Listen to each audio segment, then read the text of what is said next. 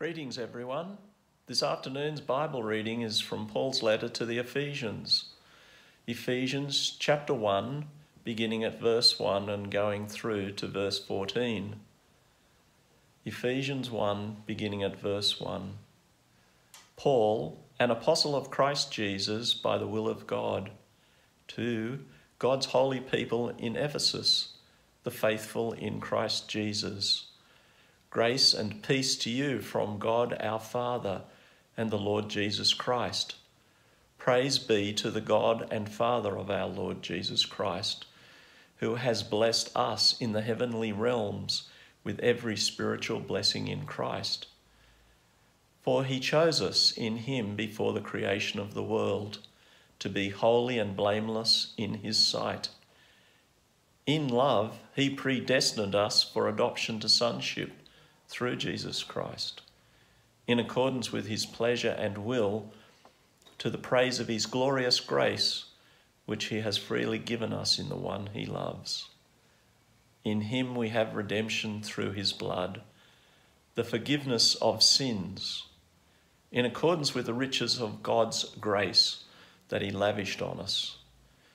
With all wisdom and understanding, he made known to us the mystery of his will, according to his good pleasure, which he purposed in Christ to be put into effect when the times reach their fulfillment, to bring unity to all things in heaven and on earth under Christ. In him we were also chosen, having been predestined according to the plan of him who works out everything in conformity with the purpose of his will, in order that we, who were the first to put our hope in Christ, might be for the praise of his glory. And you also were included in Christ when you heard the message of truth, the gospel of your salvation.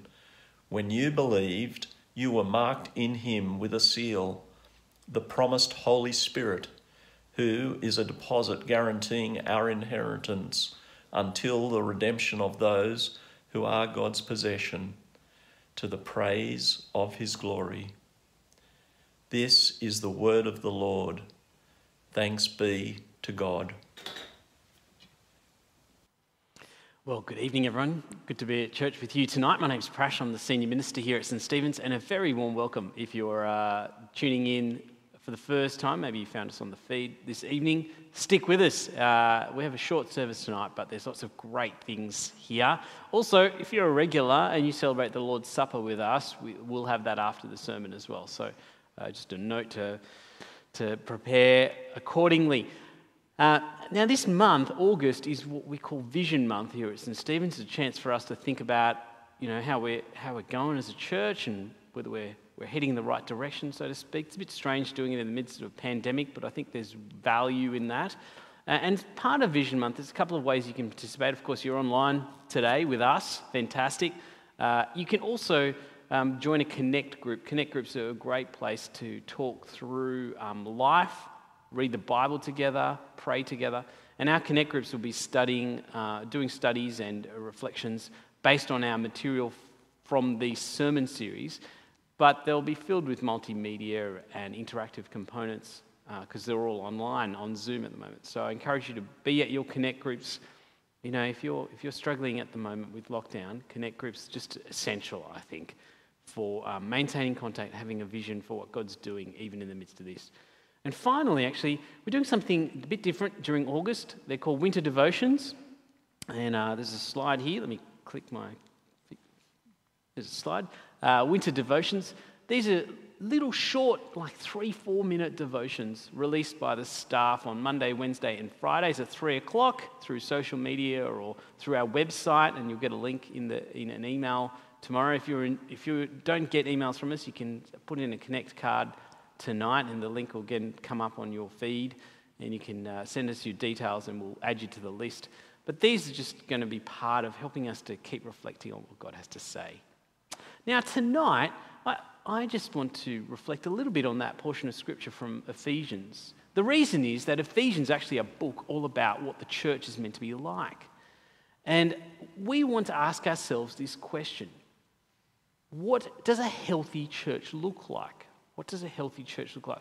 Because actually Vision Month is all about that, I guess, setting our minds to answer the question of, are we healthy? Are we a healthy church? Are we going in the right direction? And in Ephesians, Paul, the writer and apostle of Jesus, who met Jesus, is writing about what makes a healthy church. And in this first chapter, he lays down the thing that's most valuable about God's church. And I wonder what you might have thought that he would say that. People, their kindness, their goodness, their generosity, all of those things are, of course, so valuable about the church. But Paul says something very specific. See this in verse 3. He says, "Praise be to the God and Father of our Lord Jesus Christ, who has blessed us in the heavenly realms with every spiritual blessing in Christ." It's interesting, isn't it, what he says there? A very specific focus. The thing that's most precious about the church is that it has been blessed, he says, in the heavenly realms. And he says we have received every spiritual blessing. Paul says even before any of the material blessings, any of the material good things about a church, a gathering of God's people, is the spiritual reality. See, so I guess you could say the key question actually for a church to ask is, are we spiritually healthy? Are we a spiritually healthy church? That's so important. And actually, some of us might think, oh, is spiritual health, like spirituality, isn't that a bit kind of weird and religious? Like, aren't we kind of enlightened people? We don't really believe in spiritual stuff. But you know what? I want to say, actually, most places in the world, you go to Latin America, you go to Asia, you go to Africa, people have a place for the spiritual realm, absolutely. And so what the Bible's actually talking about is something that is actually transcultural. If anything, actually, the limited vision is our own Western kind of post-enlightenment vision, which doesn't really think about the spiritual things. But the spiritual things are really important. How we relate to God is very important. The great creator, the great supernatural being of the universe. How you and I as individuals relate to him is so important. And so the key question actually for us as a church is, are we spiritually healthy? This is such an important realm of life. Now, here on this screen, I've used this image before actually at St. Stephen's. On your screen on the right are a whole heap of circles. They're all different kinds of groups. They all have value. They all have a place and a purpose in our life. But what I'm trying to suggest to us is that the church, at least through the lens of the Bible, is something that's responsible for something wholly different. It's responsible primarily for your spiritual welfare. And the question that's important for the church is it spiritually healthy? And this is important for us as a church as we think about our vision and whether we're heading in the right direction. You see, our priority is, are we growing people spiritually? Are we making them spiritually healthy? That's the thing that we particularly have to offer to someone. Are we focused on the spiritual things, the spiritual needs of a person? Now, if our question is, are we spiritually healthy and are we helping people to become spiritually healthy? Of course, the natural next question is, how do you become spiritually healthy? What do we need to do? And I think Paul senses this in the little section that we've read from Ephesians, because he says the church is the recipient of spiritual blessings. The question is, how do they receive these spiritual blessings? And he answers them. Look at these verses 3 and 4 in our reading this evening. He says this. Again, let me read verse 3, even though I read it before. "Praise be to the God and Father of our Lord Jesus Christ, who has blessed us in the heavenly realms with every spiritual blessing in Christ. For he chose us in him before the creation of the world to be holy and blameless in his sight." I've underlined it for you there on the screen. In Christ, in him. You see, we receive spiritual blessings, but we receive them particularly when we're in Christ, when we're in him. In fact, that idea repeats throughout this whole section, being what theologians might describe as united to Christ, joined to Christ, having a great solidarity to Christ. Actually, theologians might have come up with a term for it, but Jesus came up with such a great image for it. In John 15, he says that you need to remain in him. And he uses this image of a vine and its branches. And he says, you need to be grafted into him. I don't know if you're green thumb and you do any kind of gardening, but if you graft a plant in, what you do is you take the weaker, smaller sapling and you join it to a thicker, stronger, more mature plant. There's a little image there on the screen of how you might do that with a sapling. And eventually what happens is that smaller sapling grows and has life because it's actually living out of and as a result of the larger, stronger sapling. Jesus says that's what it means. It means to live out of him, to live off him, to draw all your meaning, purpose, value out of him. Now, interestingly, the small sapling no longer lives off its old pot, and neither can you if you are united to Christ. You find all of those things which energize you from Christ. How do you live off Christ? How do you join yourself to Christ? How do you unite yourself with Christ? Well, Paul, suspecting that we'll want to know whether we've done that rightly or wrongly, answers that very question in verse 13 of tonight's passage. Here's what he says. And you also were included in Christ. That's, you also were united to him. How? When you heard the message of truth, the gospel of your salvation. And when you believed, you were marked in him with a seal, the promised Holy Spirit. You see, what Paul is saying is, you know that you've been united to Jesus when you've heard him and you've believed him. See, being united to Jesus, when you join all those things together that we've just listened to and we've read in the scriptures and from Jesus, is this. You meet Christ, you hear Christ, you hear what he has to say, you believe it, and then you live off it. You draw all of your meaning, your purpose, your value, your significance from what Jesus has to say, what he has done for you.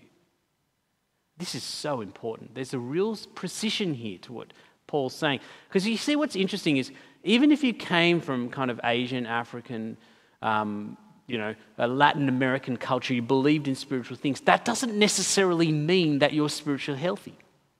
I was speaking to a young lady the other day. She's about 20. She believes in crystals. She uses crystals, which is very interesting because I've never really had much to do with crystals before. So I asked her, why do you have crystals? Why do you collect them? She said, it's really important actually to have a spiritual component to your life. I really applaud that because I come from a slightly older generation. And in that generation, we don't really think much about spiritual things. I really applaud her for having a sense of the spiritual realities. But it's not enough to be spiritually aware. This is Paul's point. It's not enough to be spiritually aware. Actually, spiritual awareness can result in spiritual anxiety. Am I right with the great God of the universe? Does he know me? And will I be okay if he does know me? See, spiritual awareness might just result in spiritual anxiety. No, what you want, what we need is spiritual assurance. And the reason that Paul is praising God is because when you're joined to Christ, that's exactly what you get. See what he says in verse 7? In him, that's in Jesus, we have redemption through his blood, the forgiveness of sins, in accordance with the riches of God's grace.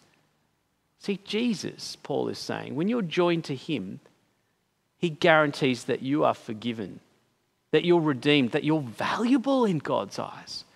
In fact, when you put your faith in Jesus, you know that God has loved you from the beginning of time. From the beginning of time. He's chosen you. That's extraordinary. You can have spiritual assurance. That's how you get spiritually healthy. Now, here's the thing for us as a church. Spiritual assurance has got to be the thing that we most want for people. It's got to be the thing that's our absolute priority. And it means that every one of our activities, every one of our energies must ultimately be directed to people meeting, hearing, believing, and living off Christ.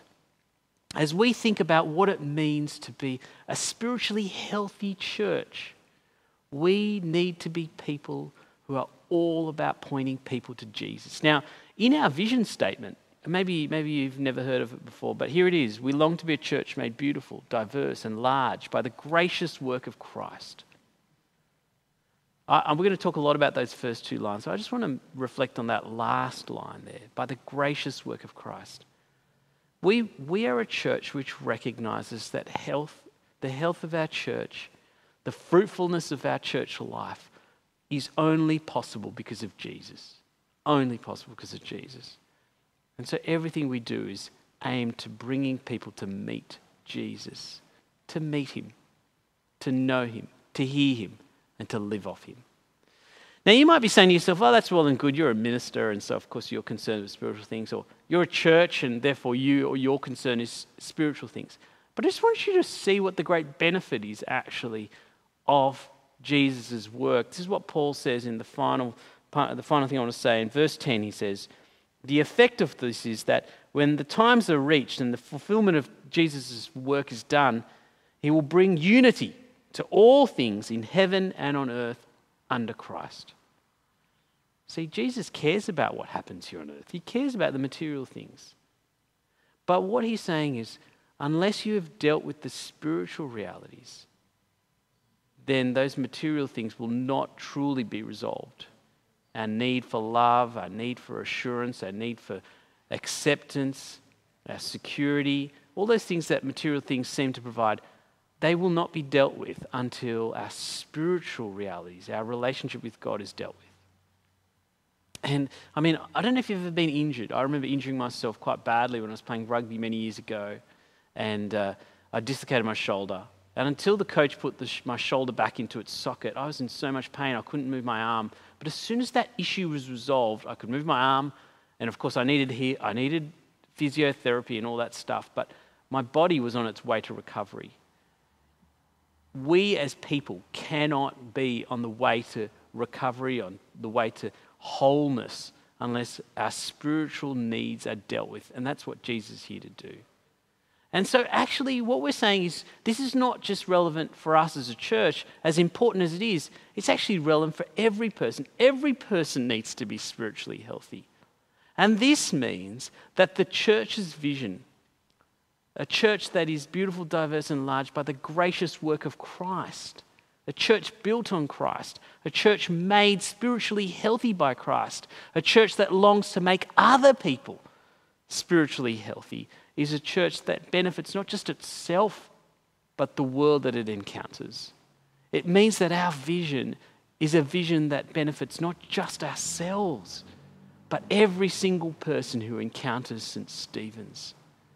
And so I want to call us at this point, once again, to be a church that wholly rests on Christ.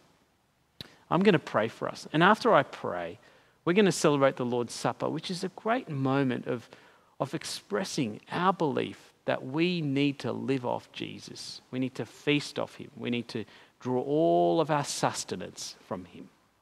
But first, let me pray. Heavenly Father, thank you for our time together tonight. Thank you for your word.